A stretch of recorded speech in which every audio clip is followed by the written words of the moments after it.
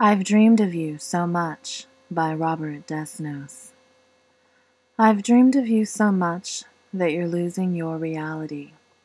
Is it already too late for me to embrace your literal, living and breathing physical body, and to kiss that mouth which is the birthplace of that voice which is so dear to me?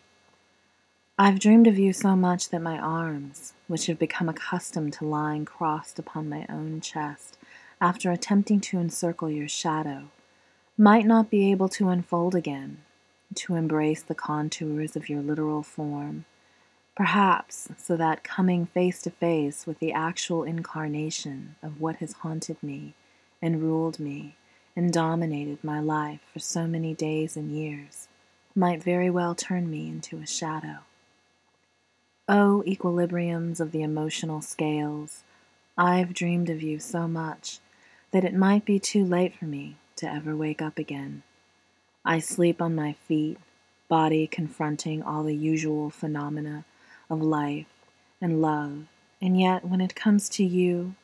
the only being on the planet who matters to me now, I can no more touch your face and lips than I can those of the next random passerby. I've dreamed of you so much,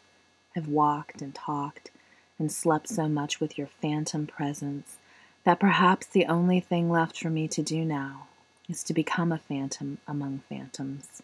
a shadow 100 times more shadowy than the shifting shape which moves and which will go on moving,